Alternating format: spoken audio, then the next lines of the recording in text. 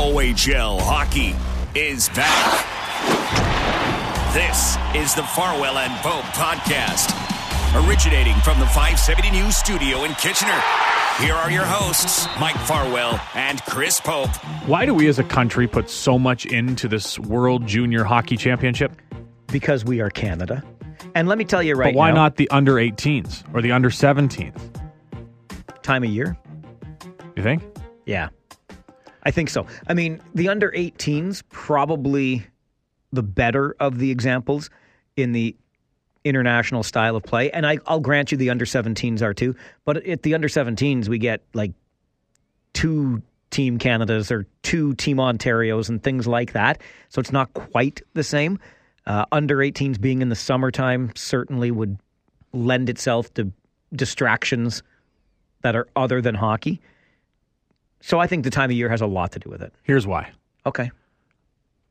Because the majority of people in this country believe they know everything there is to know about the game of hockey, right or wrong, and everything there is about their NHL team. And just about every player on Team Canada has been drafted. So every person at home that is a Montreal Canadiens fan is cousins of the best friend of the neighbor of Nick Suzuki. And they think they know everything about Nick Suzuki's game. If there is more than 5 people in Ontario that knew Maxime Comtois about his game or how good he was on a shootout, I'll pay him $100. Because it's not.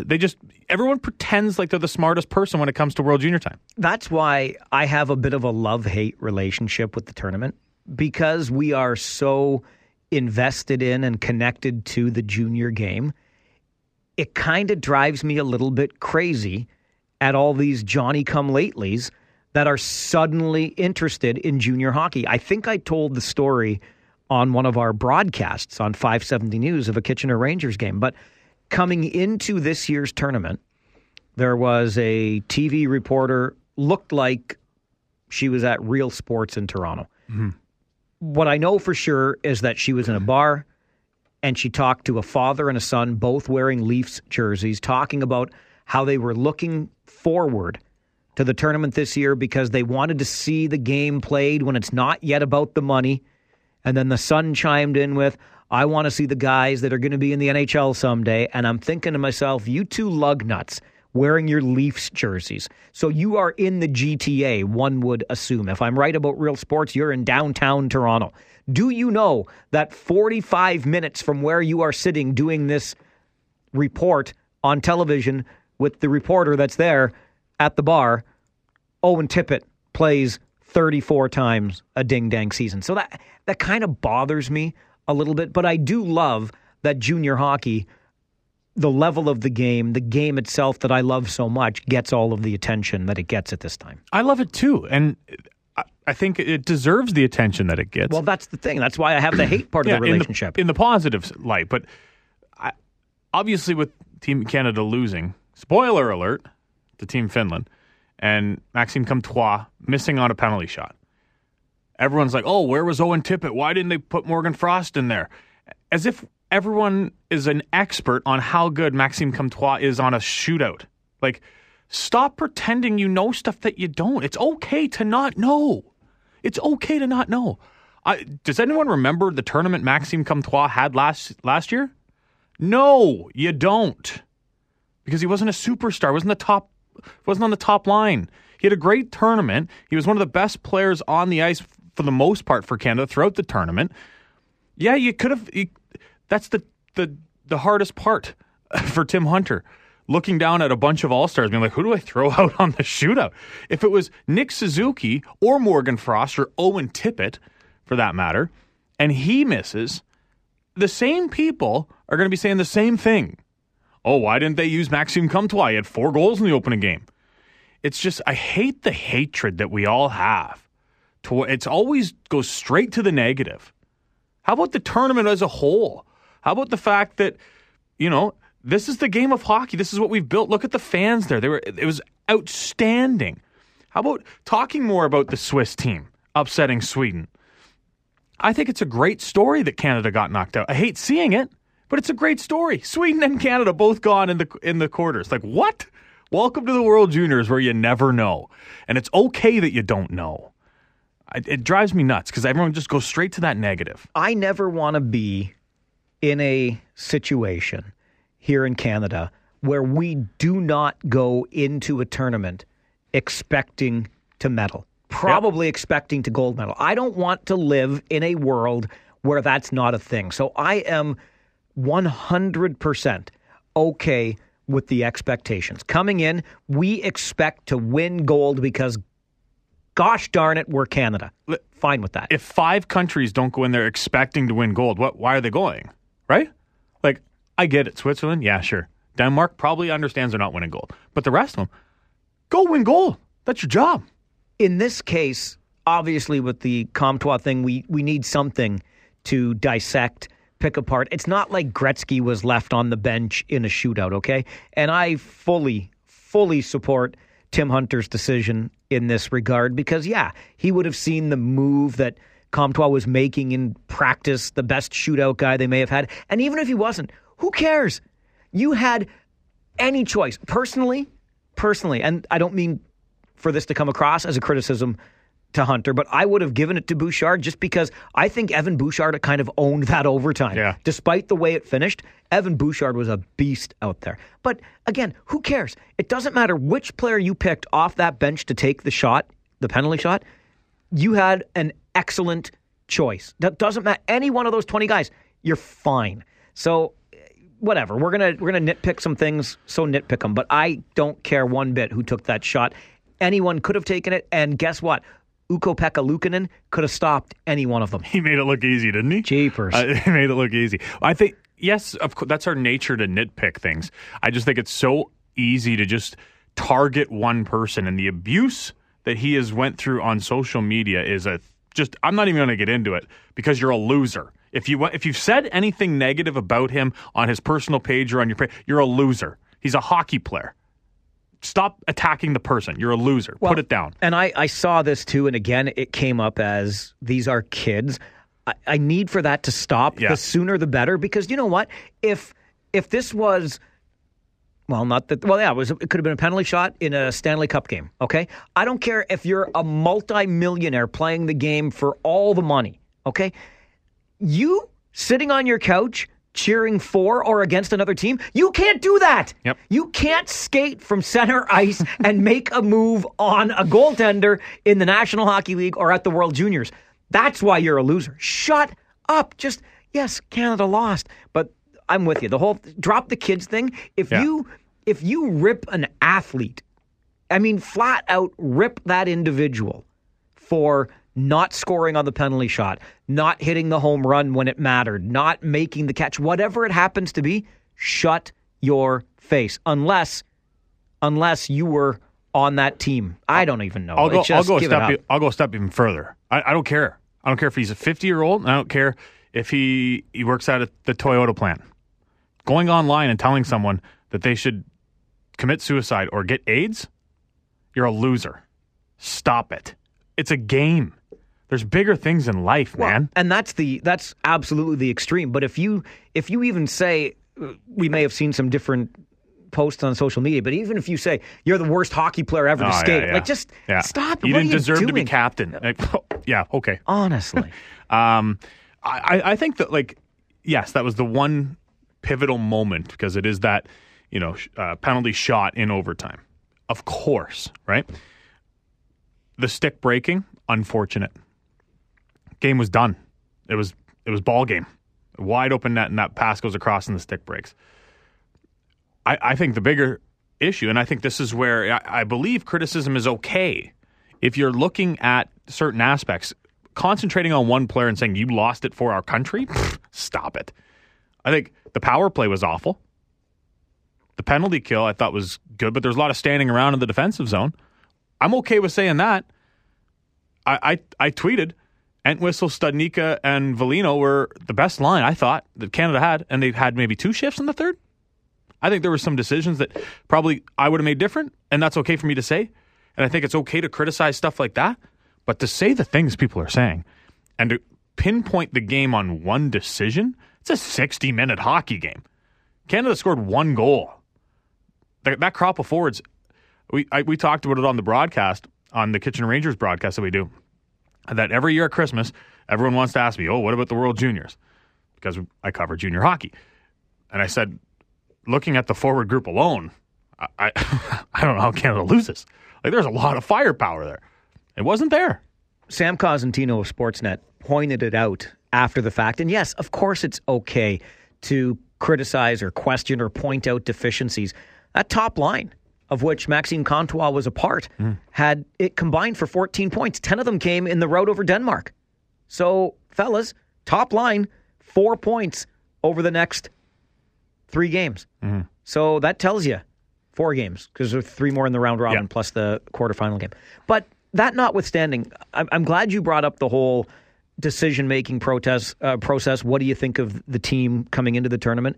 Because I will say this, and I've given it some thought in the 24 hours or so since the Canada lost as we record this episode of the Farwell and Pope podcast.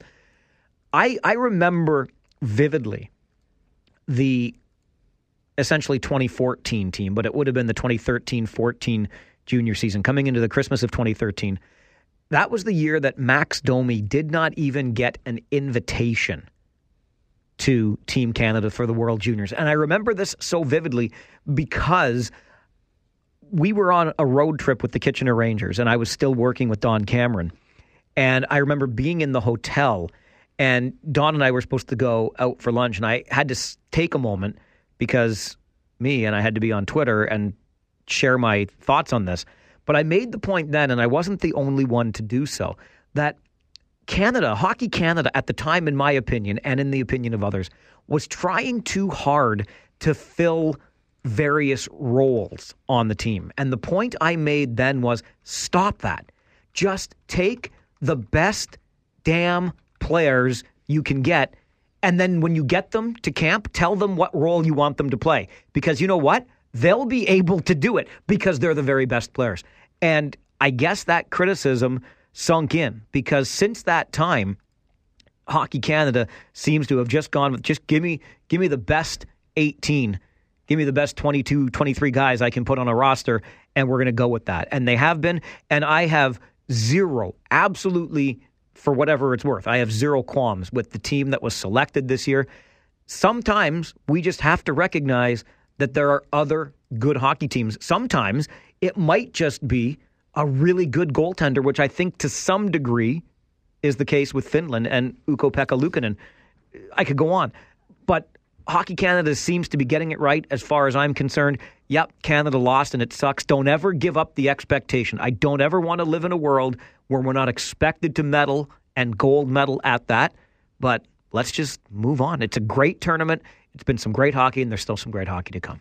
I'm with you. I think that I listed that fourth line. The likes of Entwistle, Studnicka, and Velino all on the fourth line. They can play that role, and they played it really well. But then they're going to go back to the respective teams and be the top guy. Or maybe a new team, depending.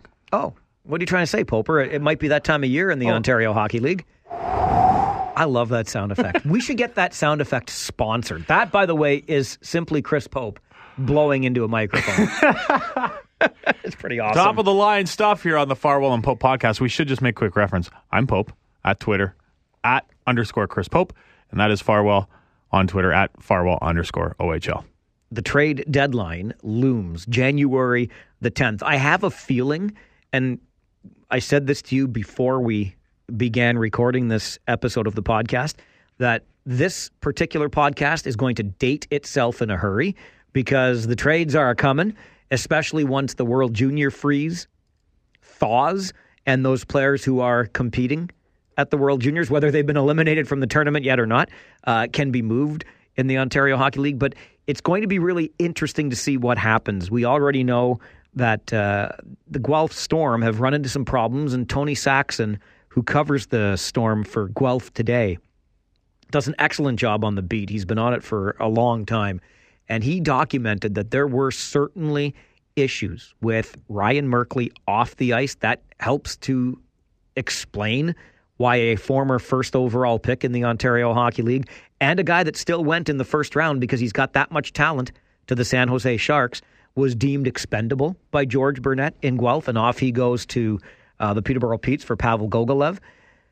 And then Tag Bertuzzi. Apparently there was an unhappy Bertuzzi family, I guess with the way Tag perhaps was being used, and he gets shipped off to Hamilton, and here we go in Guelph. It's going to be interesting to see what the Storm have in mind for this deadline, because we know that the window does not stay open very long in this league, and I think this is Guelph's turn in the cycle to try to make some noise. I'm really curious to see what's going to happen down Highway 7. I'm with you, and I think, I don't know, I'm of the belief that I don't know what Guelph does.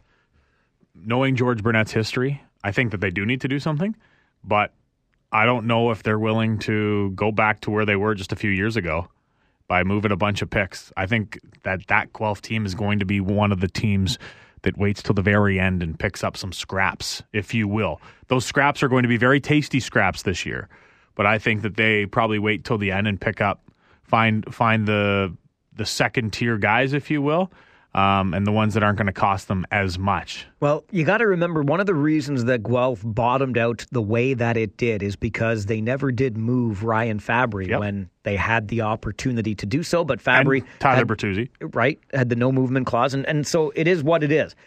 They paid for those transgressions, but I think right now you've got to make your move. You got to shoot your shot because the window is going to close. I don't know. It will be interesting for sure. I'm with you, and everyone knows that.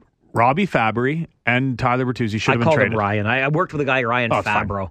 I always get him. Fabro, I love you, buddy. We knew who he meant. They should have been moved, but I don't think Guelph's. I think Guelph's almost good enough now. They can still make some noise, and I think that's the belief in Guelph, that as long as we're in the pack and we're there, we're going to trust our guys. And I think. Well, we talked about it. The Merkley trade, for me, obviously, you could talk for days about Ryan Merkley, just how good of a player he is and how much of a circus he can lead to off the ice and on the ice sometimes. But I think you put up with him for how long? And then you trade him in the year that you're going for it? But George Burnett didn't put up with him all that time, right? He put up with him last year. For sure. And part of this year. So why wouldn't you trade him last year? There was much talk about what he was or wasn't last year, and then you wait till he's drafted, and then in the year that you're supposed to be going, if he's that bad, do you want him next to the rookies that you brought in this year? Do you want him next to Tag Bertuzzi? Obviously not. So I mean, the timing of it seemed really off for me, really off. So there's something that we don't know as far as I'm concerned. There's something that happened that we don't know that was the straw that broke the camel's back for me, because they were willing to put up with Merkley because he's a difference maker 98% of the time. We've since seen him on the ice. The Peterborough Petes were in Kitchener on New Year's Day, and Ryan Merkley did as Ryan Merkley does and took himself an unsportsmanlike penalty by lipping off to the referee late in that game. So we'll see what happens in Guelph. As we record this today, Ryan McLeod has been moved from the Mississauga Steelheads to the surging Saginaw Spirit. What is it, 3/3, a second? Duncan Penman, and a conditional second back to Mississauga in that deal. It's a big move for for Saginaw. It solidifies that they're making a push. I should stop saying going for it, because they're making a push. They want to contend. They believe this is a year that they're going to add assets. I don't think they're done adding assets, but Ryan McLeod is a big asset for them, both in size and in talent. And it provides, because we've seen Saginaw a few times, they have some very good forwards. They don't have a lot of really big forwards, like those big towering guys. Ryan McLeod is a big towering guy, and he's going to add some size and grit to that Saginaw hockey team that's obviously very good already. Just coming off a Cole Koski 6-point performance, so why not some more offense there, Saginaw? Just in time for the Rangers to run into them, by the way. We'll be in the Dow Event Center this coming weekend. But I think a lot of people have suggested that next year will be Saginaw's perhaps best opportunity, but this window is opening. And listen, why not? Somebody in the Western Conference has to step up and say to the London Knights, we're not just going to gift it to you. Because London was good They got a whole lot gooder, I say deliberately, when Bouchard and Formanton were returned from the National Hockey League. And they are a team that has shown a willingness to add. Just looked it up. Saginaw with Ryan McLeod now has 5 forwards over 6 foot. So relatively small up front, but Ryan McLeod obviously adds to it. And as you mentioned, I'm still of the firm belief that the Sault Ste. Marie Greyhounds don't have a choice in the matter. They need to trade their assets. They're not like the Storm where they could probably get by without making a move for some of those guys. They need to move these guys. There's no other option for Kyle Raftis in my mind. They need to recoup some draft picks, and they have the assets to do it. They cannot afford to sit in second place and hope that they make it to another Western Conference final. I really don't think they can, even in second place, especially with what Saginaw did with McLeod and what you're expecting them to continue to do here moving forward. I think that the Sioux is going to fall off because of some trades, i.e. Villalta and Frost, or at least one of them. I could see them maybe keeping Villalta if you wanted, and just hope that your goaltending can win you a round or at least a couple games in the playoffs, and move Frost and move Sambrook and maybe even Howdeshell. But I still think Saginaw's got all the tools to end up at the top of the West Division. If you're talking about moves, though, the likes of that in Sault Ste. Marie, you're essentially talking about a fire sale. I don't know about that. I don't know about that. They don't have a choice. I really don't think they do. You're probably not going to get rid of all of your overagers, but you're certainly listening if someone's calling about Keaton Howdeshell or a defenseman like Sambrook, and especially Frost, aren't you?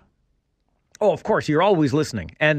Oh, no, I don't think you're listening. I think you're writing down, and I think you're negotiating. Because it is in my opinion, buyer's market this year, based on what Sault Ste. Marie went out and did last year to acquire Sambrook and Radish, for example, was Hayden Fowler and 9 picks or some such thing. You ain't getting all of that back in one fell swoop this year, that's for sure. Not in one, no, but a couple, sure. And you're sitting pretty moving forward. It's not their year. They went for it the last 3 or 3 of the last 4. They moved a lot. They need to get something back, or it's going to be tough sledding up in the Sioux for the Greyhounds. As much as it pains me to be indecisive, I really am as far as the Sioux is concerned. I can't tell which way Kyle Raftis may be leaning. You make a really compelling case for the movement of players out and the reacquisition of draft picks. And I feel the same way as we move to our home club, the Kitchener Rangers. When Chase Campbell was first released by the Rangers, my thinking was, well, this just allows now General Manager Mike McKenzie to add a veteran presence that's going to, with no disrespect intended to Chase Campbell, but that's going to contribute more or at least differently than Chase Campbell was for this young-ish, not young, but young-ish, inexperienced certainly, hockey club in Kitchener. I thought the veteran presence might be there to help kind of get them over the tough games that are still ahead in the second half, and who knows what happens when playoff time rolls around, should the Rangers still be in that playoff position, which of course I think they will be. But I've kind of backed away from that and thought, I don't know. You've got guys like Carter Tresser and Graham Dickerson that have been platooning in and out of the lineup, and who knows if they want to just give youth an opportunity to really get some ice time in the second half of the season. And I think the most difficult part from Mike McKenzie's perspective is you've got guys that we've talked about that will come back as overagers next year in Jonathan Yancey, Greg Morellis, Nick McHugh, Luke Richardson. We're missing one in there. Joe Gareffa. Can't keep all 5 next year. So do you try to make a move now before you're really up against it in the summer and people can kind of pick at your carcass? Or do you wait and take these guys through the rest of the year? The problem's going to be, again, much like we just talked about with Sault Ste. Marie, what do you deem value for a player that you're going to move or you could potentially move that gives another team a year and a half? And also to acknowledge, no disrespect to McHugh or Morellis or Yancey or Gareffa, but they ain't Morgan Frost. No, they're not. No, they are not. I think Mike McKenzie's hands are kind of tied. I think he wants to make a move. I think there's bigger shoes to drop before those players are moved, though, if you want to get proper value for them.